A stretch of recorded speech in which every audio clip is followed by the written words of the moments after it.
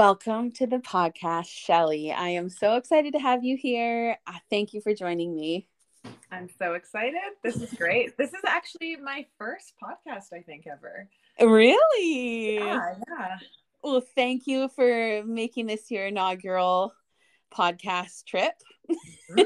Absolutely. Could you tell my audience a little bit about yourself, who you are, what you do?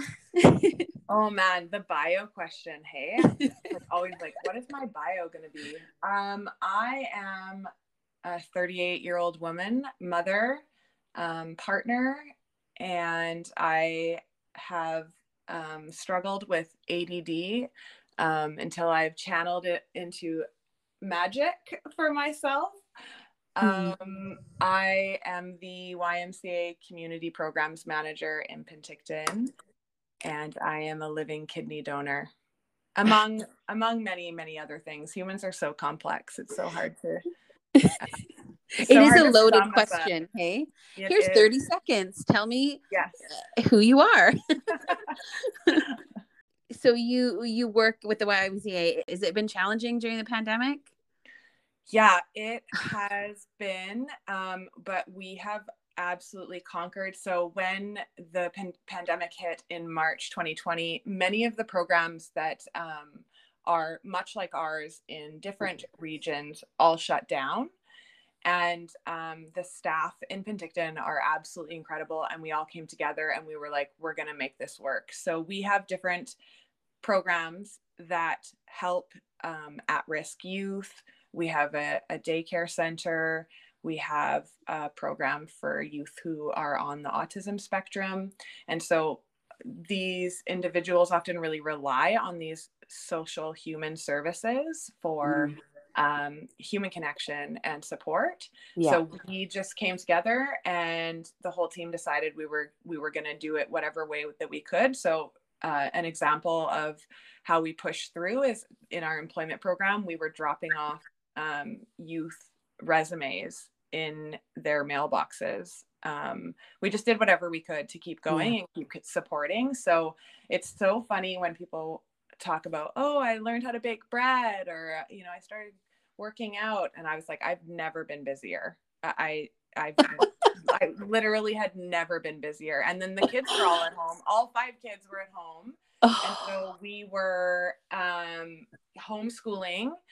And yeah, it was nuts. It was just stressful for sure. But it was so fun. And the kids actually now will say that they miss lockdown. Oh, yeah, because we had like this whole, I ran it like a day camp. Like we just had this whole itinerary every day of things that we did. We did like a little cooking show and we had so much fun. Yeah, it was awesome.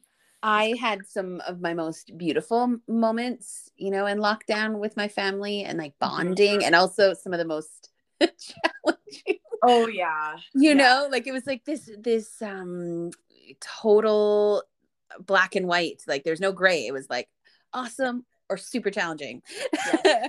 And I wouldn't have changed it, because of there's some beauty that comes out of it. And I'm so glad you shared that, because I don't think you're alone. My husband travels, so he was home when he normally would not be. And that was such a gift for my family, like such a gift. And my baby was just becoming a toddler, and my daughter got to be home to be with her when normally she would have been in school. And it's like, I think it's just a lesson for life. Things really just don't go to plan ever. No. And we either stand and enjoy it for what it is in the package it comes and make the best of it, or we create our own misery, Absolutely. I kind of thrive in crisis. So initially I was just like, we're going to do this and we're going to make it amazing.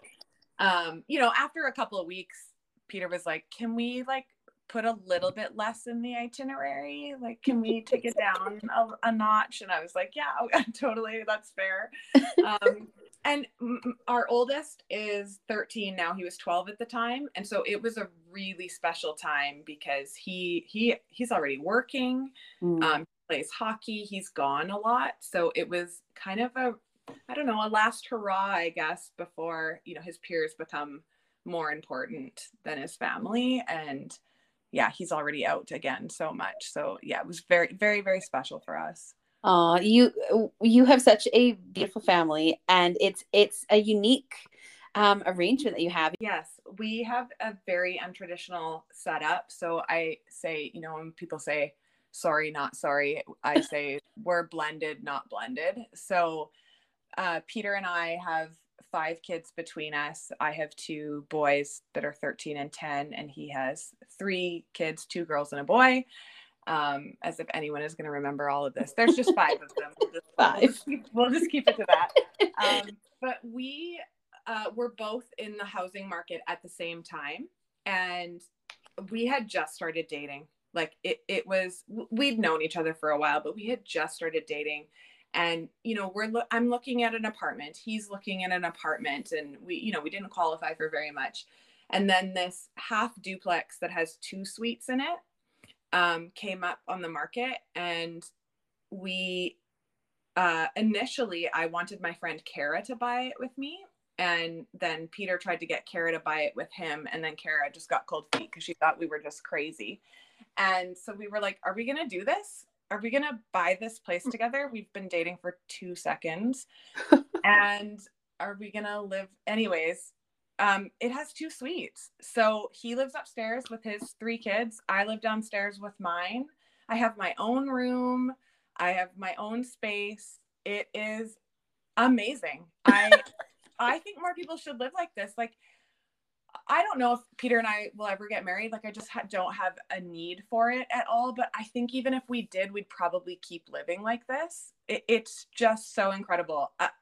And there's so many reasons why it's incredible. The first reason, of course, is that the kids have their own space and they get time with us. So in the mornings and at night, right, they have their primary parent there to spend that quality time, because sharing custody 50-50, it's hard being gone from them for a week at a time. Mm-hmm. Another huge bonus is it removes expectations. When you move in with somebody and you share a space with them, there becomes an expectation or arguments over whose job is whose. So when Peter takes out my garbage, he's taking out my garbage. It's not an expectation, and it's such a gift. Like, every time we do something for each other in each other's spaces, it's a gift. So it's just, it keeps things so romantic. Like, when Peter takes me on a date, he will go outside and go to my door and knock on the door as if he's picking me up. Like, it's just so magical. I love it. And it's so interesting because some people are like, what? That sounds so unromantic. That, if you want to be with somebody, you want to be up in their space and go the whole 9 yards. And it feels so good and so right for us and where we're at, and the kids like it. The kids sometimes ask if we can blend. They just love each other. But I think the reason that they love each other so much and want to blend is because we're not blended. Right. They don't know what it would be like to be in each other's space all the time. Yeah, it's really unique. It's interesting when I tell people about it. I don't want to like genderize the reactions, but when we tell people about our living situation, the men are like, huh. And the women are like, stop talking to us. But it's so cool. Like, I highly, highly recommend it. I love it. So I guess I'm not. You're a wonderful exception. Like, you know what? I love anyone that creates their own happiness in whatever package that is. Mm-hmm.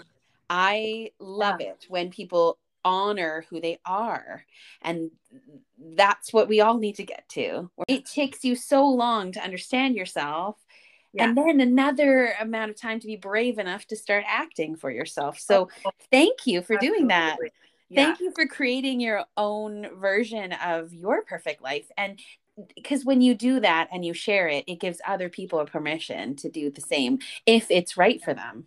Totally. Exactly. It doesn't mean, it's interesting how people have fears around things that are different, like as if they're going to get sucked into the vortex of blended, unblended or something. No, it's just about, yeah, you being free to do what's great for you. You know, but people are like, it's so weird. And I'm like, yeah, it's weird. It's awesome. You know, and we teach the kids that what's weird is awesome. Yes. What's not so awesome is being somebody you're not, or just doing what other people are doing for the sake of doing it. It's no secret that just because it's traditional means that it works. Mm. You know, Amen. And really, you're listening to your own inner voice, and that's an honorable and beautiful thing. And I think that's something that I'm drawn to in you, is that you just own, you really just own your life and you celebrate it so beautifully. I kind of, social media for me is, I think it's a beautiful tool and it's such an evil tool. And I've started to approach it as a gratitude journal. My all my social media is like using it for connections and business, and a gratitude journal. That's it. I'm giving you some highlights and that's it. And that's what I think of in everybody else's profiles too, is like, that's a gratitude journal. That's their great days. Thank you for sharing your great days, because it reminds me that we all can have great days. And so it can be used for so many things. And right, it connected me to you, right? That's a beautiful thing. Yes. But we use it in such a destructive way sometimes in sharing untruths. I think maybe that's where I'm not sure. It's still an enigma to me in some ways. Yeah. And it's impossible to know at times when someone's even doing that, right? Like, I think we're all pretty clear that we all have not so great days or difficult moments or difficult decisions. And yeah, you're right. It's a scrapbook, right? I'm not going to scrapbook the argument. I'm not going to stop and take a photo while I'm having an argument with my son about picking his socks up off the floor. I mean, maybe I would. That'd be kind of funny. But yeah, I don't know why we're so anti the highlights. Like I love sharing the highlights and celebrating. And then when you go back and look, how fun is it to go back and look and be like, remember that? Yes. I love making little videos of things that we've done, like our camping trip, and that I watch it and cry and I remember, and then to be able to gift the kids with that later. Oh, for sure. Fun. For sure. So, I'm my family historian for sure. And I did this one year. I did this 1 second every day. It was this, you just took really a couple seconds of a beautiful moment in that day. And I did it for a year. So I had 365 2 or 3 second videos. And at that time I was pregnant, was really sick, and I just was feeling real crap about myself at that time, just based on my circumstances. And I would watch that video and be like, what? Why am I so hard on myself? Like, I had a beautiful moment every single day of that year, and I was very, very sick and worn out and all these things. Yet it just taught me the power of my own perception, of my life, and that I had so much more power over it than I realized. Yes. Moving the focus, right? Moving the focus from what you don't want to what you do want. Perspective and shifting the focus to what is great in your life is so empowering, right? But it is about owning that power. It is about owning your own healing, right? And even owning your own joy, and celebrating when you want to celebrate, and feeling what you feel in difficult moments as well, and then deciding what you're going to do with that. Oh, exactly. It is truly up to us. Totally. Yeah. When I the last few months of my marriage, I mean, we hadn't been sharing we hadn't been sharing a room for a very, very long time. Like relationships are always over much longer than people realize. Oh, yes. But I remember, I don't even know if there was like one pivotal moment, but I just realized I'm responsible for my own happiness. I was so unhappy. And I was like, but I'm responsible for my own unhappiness. And I don't know why I did this, but every day I took a bath. Every single day I took a bath. And I think it was just because my kids don't want to see me in the bath. So they leave me alone in there. So I would take a bath. I would meditate.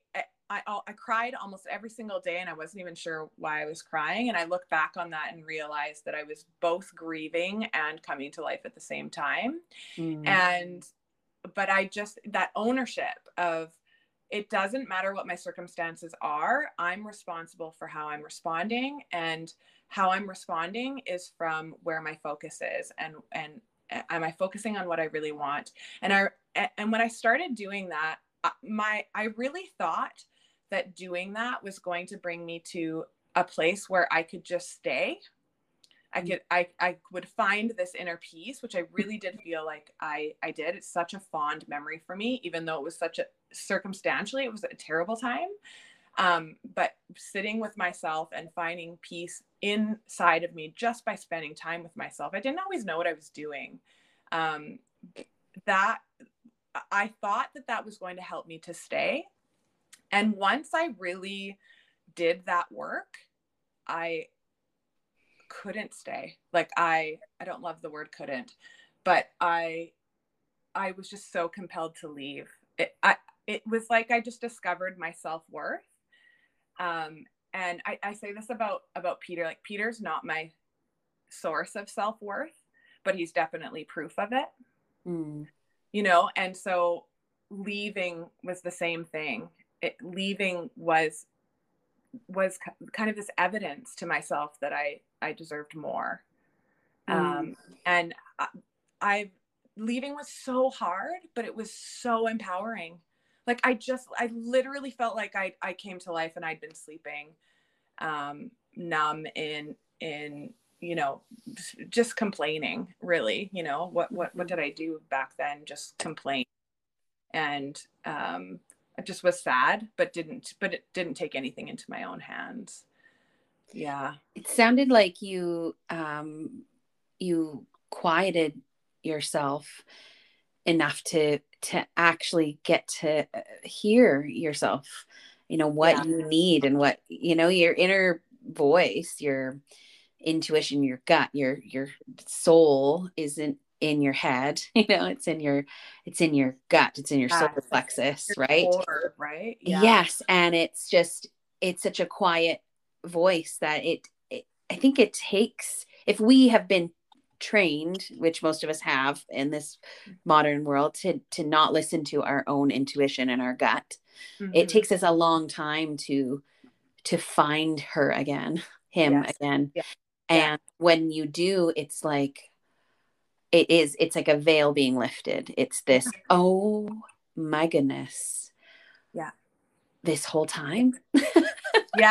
Yeah, absolutely. I'm so sorry. Yeah. I'm so sorry to you in there that I've just been like, I'm waiting here to lead you on your own path of happiness, because I know the way. And I think it's like a mix between your ego, right?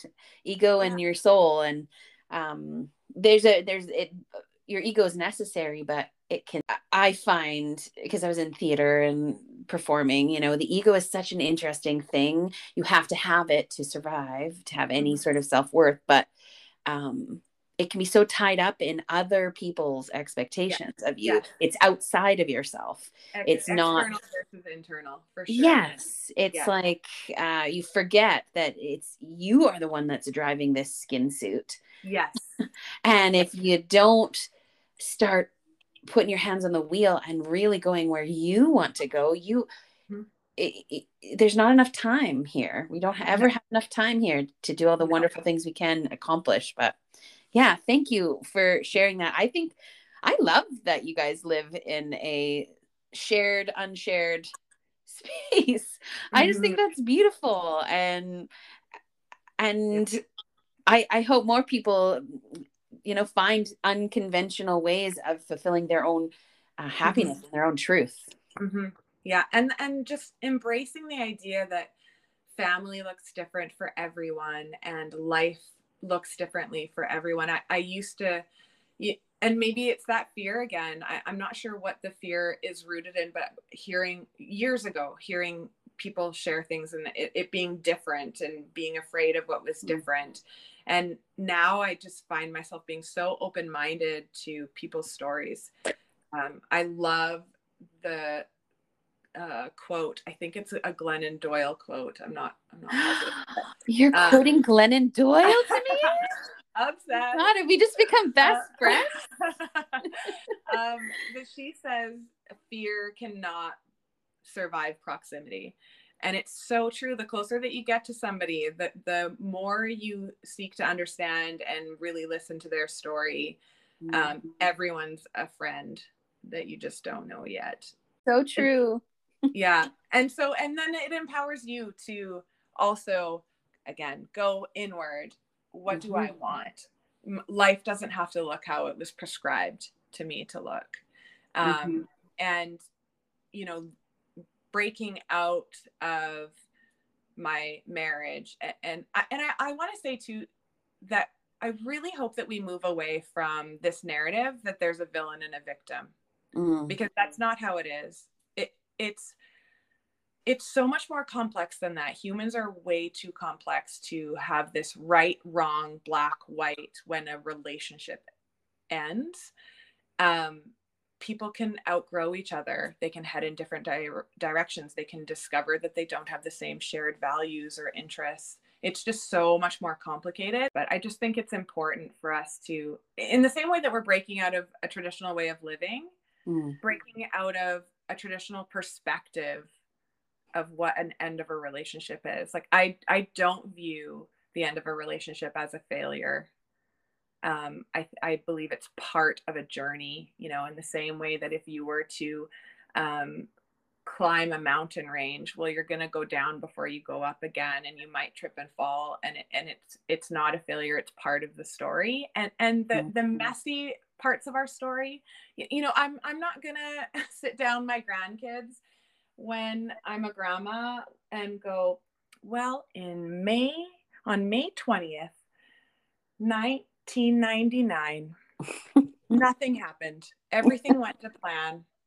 It was the perfect routine. Those are not the stories we share. That's not exciting. People love the messy and the moments of, the moments before triumph, the moments that are dark, because that's where we can connect to each other. And that's where we need to hear each other's stories and know that it's okay to be at that place, and you're not going to be there forever. It's part of the journey. Yes.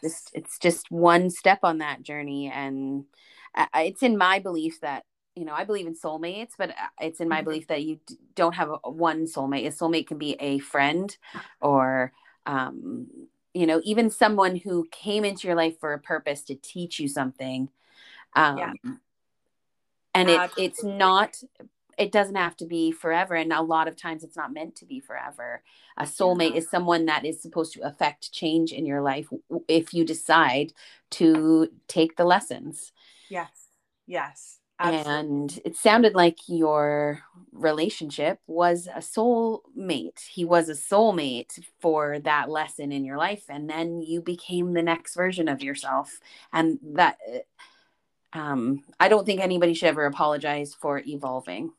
No, that's exactly it. But it's so interesting. Like, we're prescribed this whole commitment and loyalty, right? And I think the messaging can be that you're a bad person if you break a commitment, if you break what has been defined as loyalty. And I think the greatest commitment and the greatest sense of loyalty has always got to remain to yourself. And when you're in a situation, it was like soul crushing. Like, there's hard work. Like, Peter and I work hard at our relationship, and there are off days, and there's conflict and things that we need to work through. And it's a completely different feeling than it was before. It's like life-giving work. Work before was just like a hamster wheel that was not going anywhere and was numbing me. I just felt like my soul was shriveling at that point, because I was ready to grow. I was ready to evolve. And I was growing out of that relationship, the container of that relationship, for sure. I also, when Peter and I first fell in love, I was like, oh my God, like, why didn't we find each other sooner? Like, why? I would ask those questions of, why couldn't we be together sooner and love each other longer?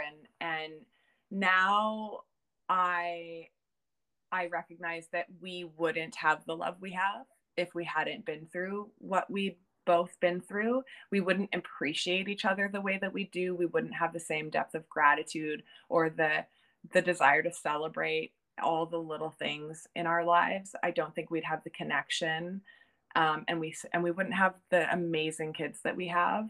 So now it's like, I wouldn't change a single thing, because all that darkness, like all that hard stuff, just really refined who we are. And I think if we'd met earlier, maybe we wouldn't have made it.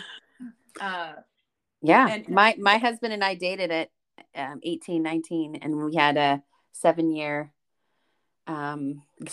itch where I went off and did my thing, and we found each other later, and we both say that we would not have made it were we to have stayed together. It was like we know the value in what we learned, and I feel like for you, it's like you needed to become Shelley now. Yes. Shelley now has this kind of a love with Peter, but Shelley now had to learn things hard way in order to evolve to Shelley now. And what a gift that is to see. Like, I think that's a really, really beautiful way to see if you're on your path. And on your true path is if you can look back at all of the things, the tragedies, and see the why, and then be grateful for those lessons that brought you to now. Yes. Yeah. All the hard moments. All the hard moments. And grateful for all of them, because there's a purpose. There is such a divine purpose. Yeah. And then the contrast is so beautiful. If I didn't know the dark, I wouldn't see the light the same way. So it's why I love living in Canada, where we have the 4 seasons, because I struggle with winter. I snowboard a little bit, but aside from that, like I just struggle in winter. But then when spring comes, I'm so appreciative that I just went through winter, because I'm like, every spring I'm like, was it this green last year? Like, was it this beautiful last year? Like, it just feels like it gets more and more beautiful every year.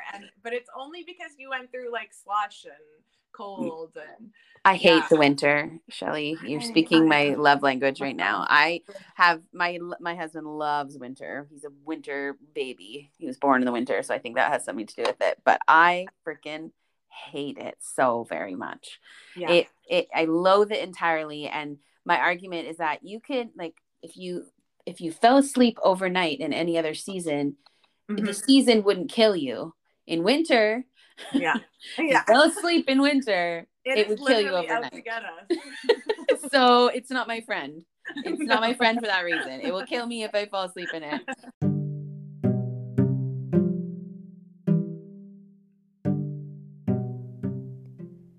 Why don't we take a little break? If you've been listening to the podcast and you have a story to share, or if you have some feedback or a question, I would love to hear from you. I would love to share some stories on an upcoming episode, so that we may pass the torch of our collective wisdom and rise together. Please reach out and connect with me on Instagram or Facebook at The Lilac Podcast, or email me at thelilacpodcast@gmail.com. I can't wait to hear from you. Now, let's get back to this week's episode.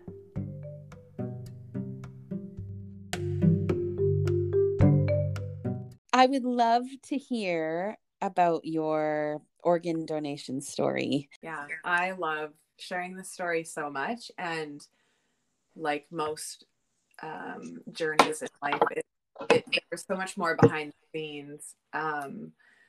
The whole journey actually started in 2012 because I got a pamphlet in the mail. I normally just throw my junk mail right into recycling. I'm on a podcast. So I put it in my recycling. I don't throw it on my neighbor's lawn. Okay, I'm just checking. But I just looked at it, and they were running the Live Life Pass It On campaign that year, and it was actually a pamphlet to fill out to, or you could go online and see if you were registered as an organ donor. And I was like, oh, have I ever registered as an organ donor? And I looked it up, and I hadn't. So I registered myself and my family, and then I just started reading about it and discovered this article around the gap between how many people are waiting for transplants and how many people are registered. And it's quite a gap. It has come together a little bit over the past 10 years, but back then it was only 17% of BC residents were registered. Wow. Yeah. That's shocking. It is shocking. And what's even more, what kind of drew me into the cause is that if everyone registered and let their families know what they wanted, right? Because in a moment of tragedy, it's a really difficult thing as a family member to make a decision for someone without knowing what decision would honor that person's wishes. Yes. So that's an important part of the piece too, is when, register your decision. It can be yes or no, but let your family know to kind of remove that difficult decision for them, especially in a time like that. And so the thing that drew me in is that if everyone registered and had these conversations with their families, there wouldn't be a wait. Like, it's a solvable problem. And I love the idea. I just absolutely love the idea of passing on my organs for someone else to live. And some people are like, that's such a morbid thought, I don't even want to think about it. And for me, it's so much more morbid to think about myself, my body going to waste or rotting somewhere. That's a nice thought. So I that's kind of what drew me into the cause. And then as I learned more about it, I actually had no idea before that you could even donate as a living donor. And the things you can donate as a living donor are part of your liver. You can donate a kidney if you have two, and then you can actually donate lung lobes. Whoa. Yeah, I know. It's really fascinating. And now they're doing uterus donations too. So that's really cool. Yeah. So that people who maybe don't have a uterus or who are struggling with infertility, you can actually donate your uterus. So just I was just amazed by this discovery. And science is like so cool, and how far we've come. Like, can you imagine the first time they did that? It's just such a cool thing. And as soon as I read that you could donate your kidney, I was like, that's me. I'm doing that. That is part of the reason. It's not my entire identity, but that is something that I'm supposed to do while I'm on planet Earth. And I just knew it so instantly. I had this very unshakable feeling. So I started researching it. I, was thinking about how people in my life might respond. So I wanted to make sure I had all of the available information around donating. And so I sent in an application. You have to fill out some paperwork initially. And I was going to do it anonymously. And then an old friend and I reconnected because I posted about organ donation, and she actually posted within 24 hours, had a very similar post because she had also just become an organ donor, a registered organ donor. And so we started this project called Because I Can Project. And all it was just to raise awareness and share people's stories. So we started traveling around. It's very grassroots. We were never officially a charity or anything, but we just traveled around meeting people and sharing their organ donation stories. But before that happened, I did about 3 months of research, and then I started sharing with my family what my plans were. And at that point in time, Leyland was 1 and Elias was 4. So this decision, you know, is bigger than just me. And so I'm in my late 20s. I've got babies, and I start sharing what I am planning on doing. And then it came time to tell my parents. And my mom is this wonderful, beautiful, caring woman who, when she heard my plans, she was absolutely gutted. She was terrified. She was so scared, and the fear just like gripped her. And this was the point in my life where I realized I had never done something that was kind of disappointing my family. Disappointing might not be the right word, but I was like, I'm in my late 20s. It's interesting how like having your parents' approval, and having a, you know, not having conflict with them it remains important to you even when you're older. And so when I told my mom, she was so upset. And at first she was like, you can't do that. And she started softly. And then I was like, Mom, I'm going to do this. Like, I really want to do this. And then she was like, what about your kids? She was going to do anything. Like, she would have thrown herself in front of a moving vehicle, I think, to get me to stop. And I totally get where she's coming from.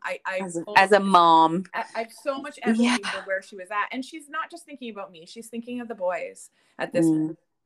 And so she's so scared. And then it kind of went into like, well, what about the boys? And then she started like sending me all these stories of like, they were all conspiracy theory stories about like organ donation. And, you know, they were, you know, they were going to take both of them. And, oh, I know somebody who donated a kidney and he's never been the same since, you know, it just infected his brain.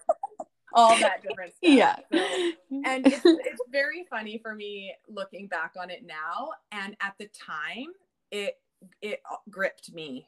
So she was terrified. And then not the fear so much gripped me, but not the fear of donating, but the fear of disappointing them and doing something they didn't want me to do. And that grip was really, really strong. And so I'd gone 3 months, really having this unshakable feeling of this is what I was going to do. I was so excited about it. I knew it was going to go perfectly. And this conversation with my mom just rattled me so much. And I had actually come home from work and she had sent me an email and it was very long. And it was a hurtful email, again, kind of a last ditch effort from her to get me to not do it. But it just hit my heart, and I ended up taking the rest of the day off of work, and the kids were still in care. And I just drove around aimlessly around town, and I was crying, and I'm like, this is not something I can do if I don't feel unshakable about it. And so I'm finding myself feeling rattled. And so I'm driving around town aimlessly. I have nowhere to be. I'm crying. I don't even know why, but I end up at Walmart of all places. And maybe I was like, well, I better pick something up and not waste my whole day. But I'm sitting in the parking lot. I'm still crying. And I just remember looking up and saying, I just need that feeling again. I just need that feeling again. I feel like I really felt like I was following my intuition. But if I was following my intuition, why do I feel shook right now? Why do I feel so rattled? I need a sign. And I get out of my car and I'm like dragging my feet like a teenager. Somebody probably thought I just got grounded or something. And I'm still kind of teary-eyed, and I walk into Walmart, and this woman walks up to me, and I thought she was a Walmart employee and she was going to get me a cart or something. I'm kind of out of it. And she walks up to me and she says, and I've never had anyone ask me this in my life. She walks up to me and says, "Hi, would you like to be an organ donor?" And I was like, "What?" And she's like, she kind of takes a step back and she's like, "Would you like to be an organ donor? Would you like to register? We're registering people as organ donors today." And I was like, "What?" I was like, "Yes, I would like to be an organ donor. Oh my God, I would love to be an organ donor." And this poor woman, she's a friend of mine now. Her name is Anik. And I made her take a picture with me because it was exactly what I needed at exactly the right time. And then in that moment, I was like, "Oh my God, this is my sign. I'm doing it. I'm absolutely doing it." And Anik is a kidney recipient. And she went home that day. We still laugh about this. She went home that day and she told her husband that she met the craziest woman she has ever met in her life, because I didn't have the opportunity to explain to her like what had happened before I walked in there. She just saw my reaction, and like we still have this photo of us in Walmart. It's so funny. But yeah, I just walked out of there being like, okay, I can trust myself. I can trust my intuition, and I'm going to do this. And so then we were traveling around, and I was starting the process. I was doing tests down at St. Paul's Hospital in Vancouver. They check you for everything. Like I had an MRI and a CAT scan and kidney function test and ultrasounds and all different kinds of things. It was great. It was an awesome experience. The doctors and nurses were fantastic. And while we were traveling and hearing different people's stories, we met a family in Langley, and their Danielle was the mom's name, and her son's name is Aiden, and Aiden was 5 at the time, and Elias. So this is a year after I made the decision. I met Aiden, and Elias and Aiden are the same age. So it really hit home. Aiden had been on dialysis and waiting for a kidney since he was born. Yeah. So that really, that hits home, right? When you can really connect it and imagine what life would be like if Elias had been born with kidney disease. So I just knew when I met him, he was the one. I recommend to anyone who is choosing to donate. I didn't tell Aiden and I didn't tell his mom until I'd gotten all the way through the testing. So I called the hospital or the transplant center, and I just said I'd like to donate to Aiden. And if anyone is ever considering doing that, I highly recommend doing it that way. And the reason is that sometimes people just flippantly say, "Oh, I'll donate a kidney to you," and not knowing how. If you're not going to do it, if you're not going to follow through on it, don't ever say that to somebody who's waiting. It's quite an emotional roller coaster. And the other thing is you might not be able to. Right. So you're giving somebody hope that you might not be able to follow through on. It's always touching.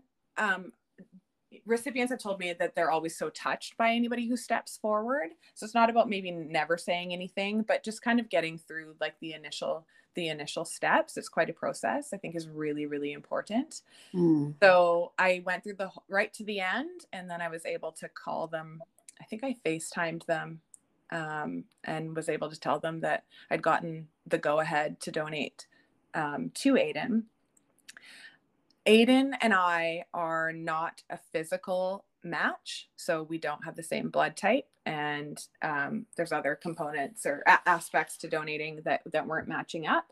So what we did is there's this thing called the Paired Exchange Program. And what the Paired Exchange Program is if, let's say, Ashley, you had someone in your life that needed a kidney and you were willing to donate, but you're not a match for them, you're going to enter into a chain with people like Aiden and I who are doing the same thing. And so I'm going to donate to your person, and you're going to donate to a different person, and their person's going to donate to my person. Right. But you need every link in the chain for that to work. Exactly. Yeah. So we had 2 chains fall apart. So from the time that we got the go ahead to the time that it happened was like almost a year. And then finally they said, are you willing to travel across the country? And I was like, absolutely. And ended up going to London, Ontario to donate there. And it remains really, really confidential who you're donating to in that chain. But we accidentally got put into the same waiting room. And it was another young boy who was my recipient. So that was pretty special. Oh, yeah. Amazing. Yeah, it was an incredible experience. I forget that I've even done it. It has had no bearing on me physically long term. I feel the same as I did before. I was playing hockey 4 months after donating. It has not, the recovery was a recovery. Like I had to take some time and it was hard for me to stay still, but I feel amazing. And yeah, it was just such a cool experience and such an incredible opportunity. And I know that not everybody is going to go through this life being afforded that kind of opportunity. I would liken it to the adrenaline rush of skydiving, but with this incredible impact on somebody.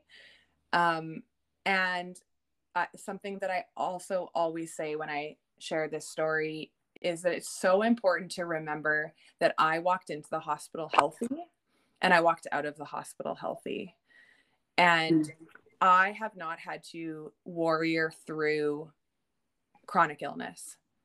But I get all the glory, like I've gotten all the glory, but people who are fighting through chronic illness, who are on this planet, working through physical and emotional pain, are the heroes and the warriors on this planet. I don't know what that's like, so it was an incredible opportunity for me.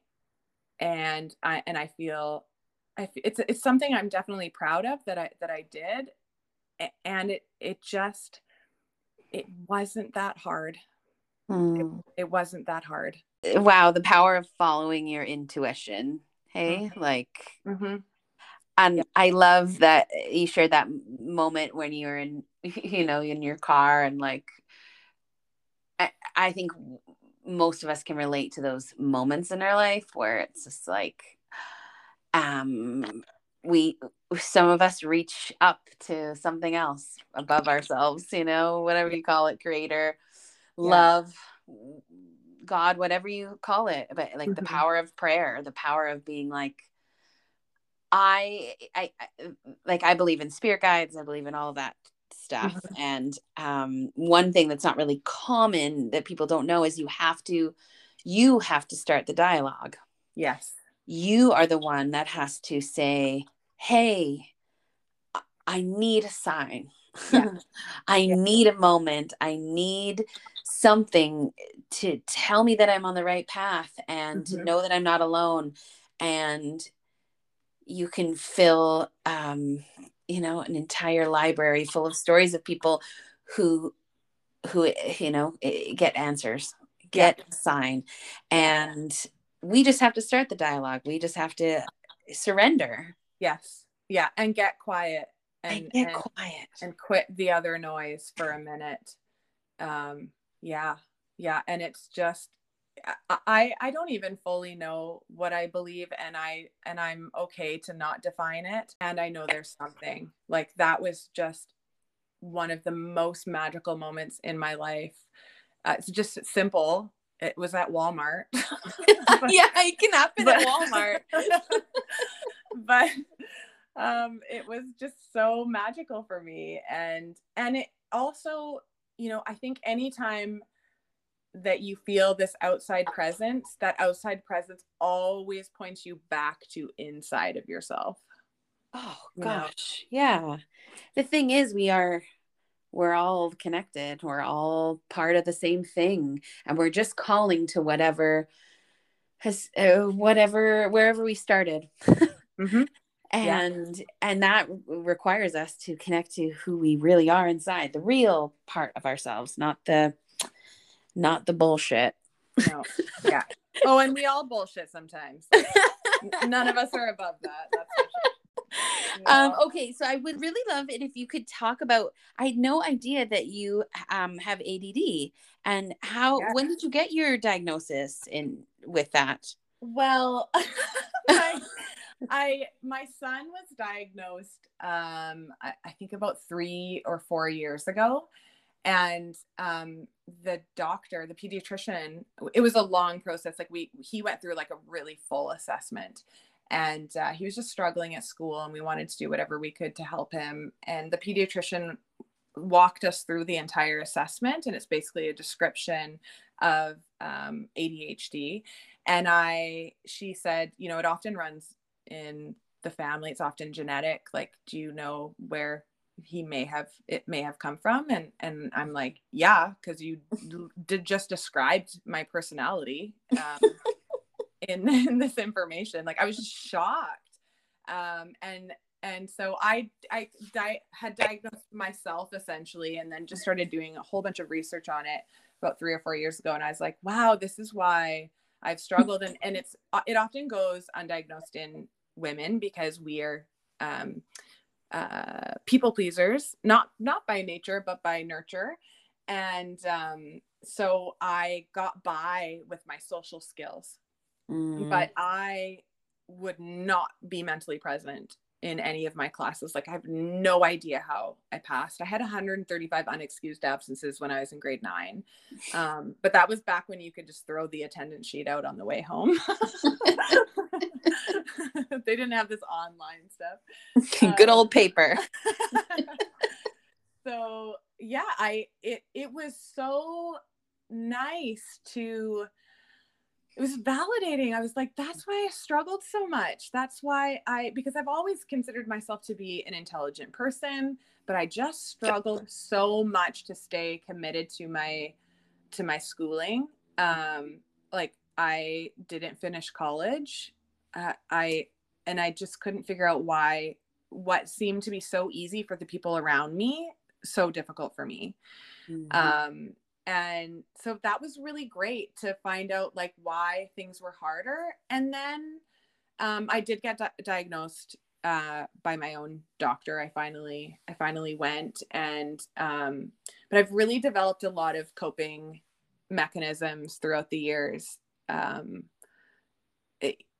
Many things, internal things, writing checklists. So I write myself checklists every day at work, and I will write down on my checklist things I've already done just so I can check it off, because it just like it motivates me. So I've already made my bed or whatever, I add that to my list, I check it off, it makes me feel good, keeps me organized. And I've been just recently just started working out in the morning, and that has been incredibly helpful for me to stay focused for the day. But it's also, when you find out you're nearsighted, you go and get some glasses. And so it's the same thing when I own it. I own it, and it's not a hall pass. It's because I have ADHD. I've removed the hyperactive. Maybe I shouldn't. I'm probably pretty hyperactive. But that doesn't mean I can't focus. That doesn't mean that I can't get better at, not interrupting people or remembering where my keys are. It doesn't mean that I can't create systems so that I can function a little bit better in life. What it does do, it gives me the grace for myself. Because before that, I was like, what is wrong with me? Mm-hmm. Why am I not getting the memo for how to function in life like everybody else is? And I know people were having their own struggles too. Like when you get older, you look back, you're like, okay, I wasn't the only one. But no, it's totally valid. Like, you need to be validated, mm-hmm. to be seen. Yes. Like, I was diagnosed with an autoimmune disease mm-hmm. this year, and a similar thing of just being all of these things just were seen. And it's like, hey, it was really hard. Yeah. It is Yeah. really hard. Yeah. Actually, like not everybody is in so much pain as you are, or Yes. you know what I mean? Like whatever it is, whatever, Mm-hmm. you know, I think we all need to be seen. Yeah. We need to be seen in the package that we're in, and given permission to feel the things. I think Yes. for myself, it's taken me how many years to get to this point where um, I give myself permission to not have a good day and to not beat myself up for feeling bad. Yes. You know, Yeah. like why is it that we're conditioned to like, well, you're feeling crappy, I'm gonna make you feel even crappier? Like Yes. it just makes no sense at No. all. It's like, actually, human body today, Yeah. you're feeling ABCDE. I'm Yeah. gonna be super kind to you. I'm gonna talk to you like you're 4 years old. Mm-hmm. And Mm-hmm.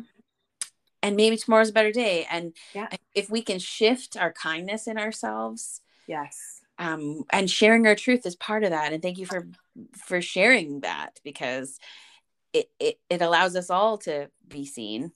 Yes. You know? Yeah. Oh yeah. I'm such an open book because when you are given information or insight like that, it sets you free.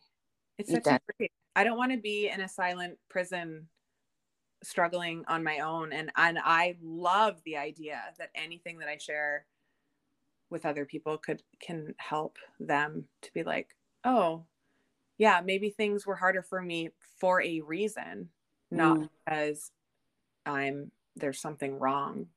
Yeah. I Yeah. know, like, oh, you feel terrible, you know. It's just like, well, you must be a terrible person then, because Yeah. you're feeling Yeah. terrible. Like it's just such a backwards way of thinking. And I know that I'm not alone in that. I know that everybody I talk to is like, yeah, exactly. Yeah. You know, but we're just not talking about it, you know. We're not talking about the fact that we have to talk to ourselves as if we're our 5-year-old version of ourselves all Mm-hmm. the time. Mm-hmm. Yeah. uh Yeah. all freaking time, because some days Ashley doing the dishes that day was like, high five, girl, you did the dishes today. Like you Yeah. did that, you did those dishes. Yeah.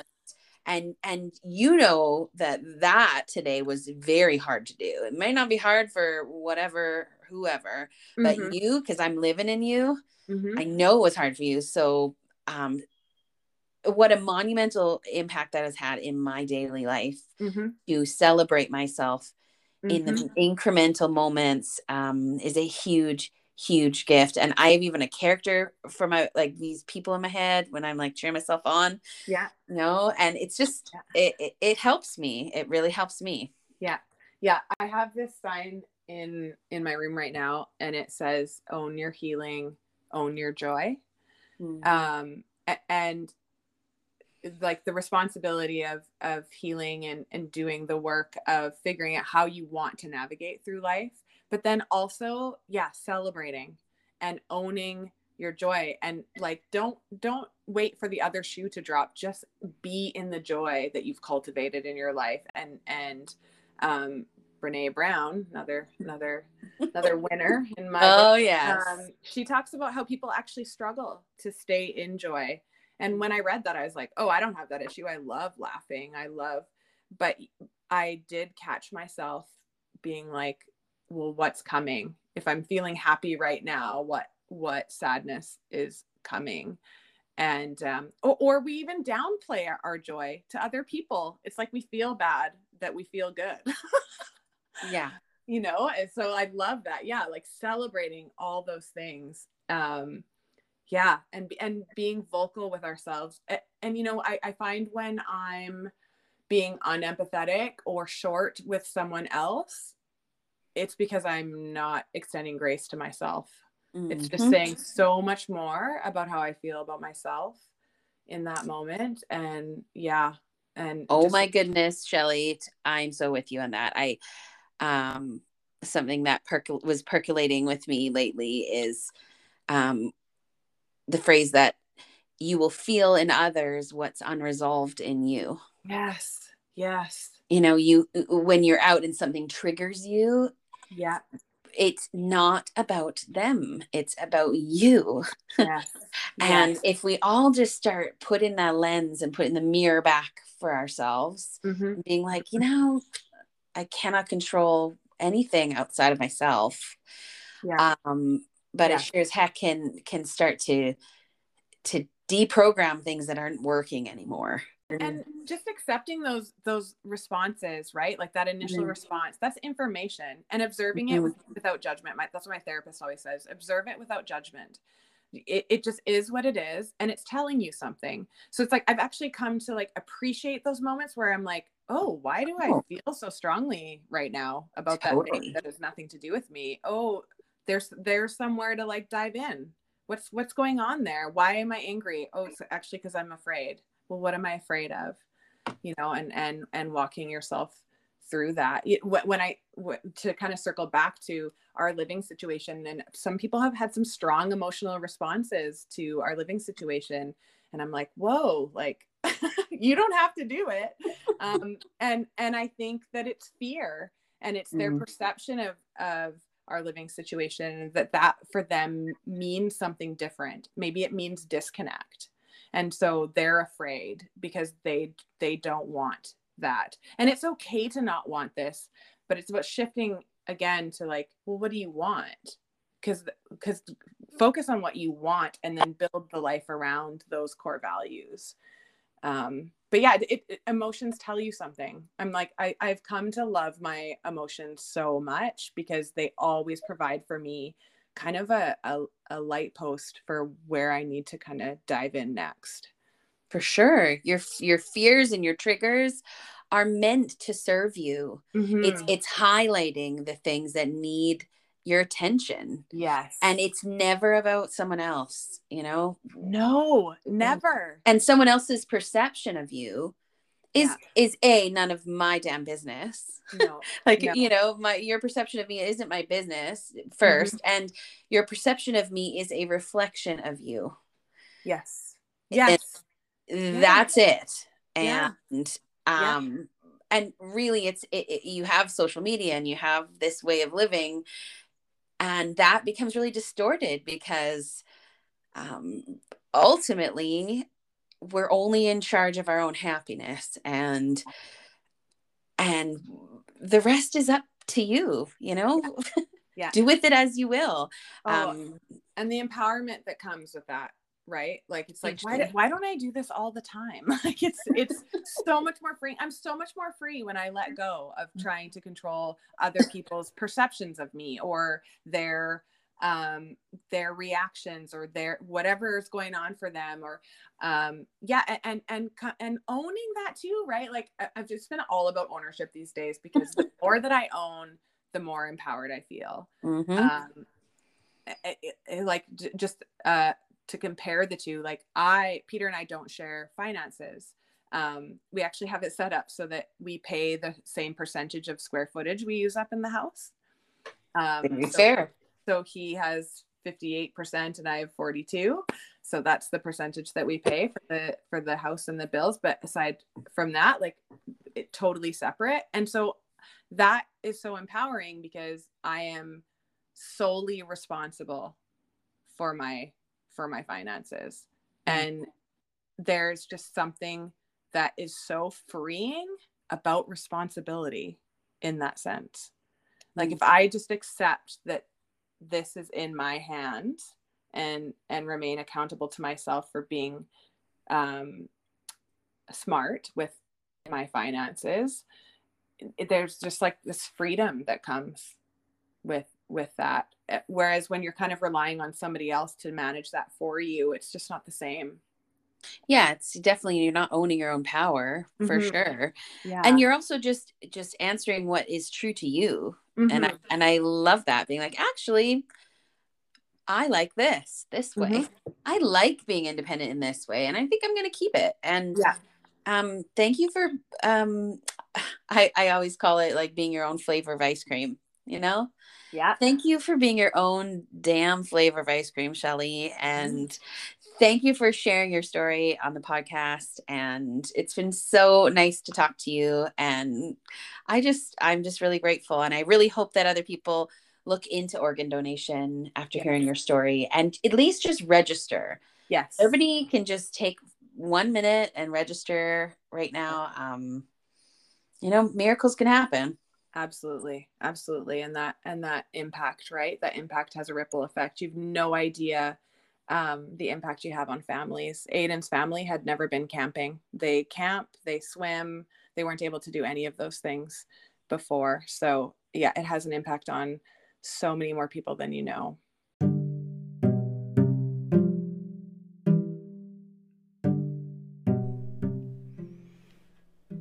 To learn more about how you can become an organ donor, or to see if you've registered to be an organ donor, please go to www.transplant.bc.ca.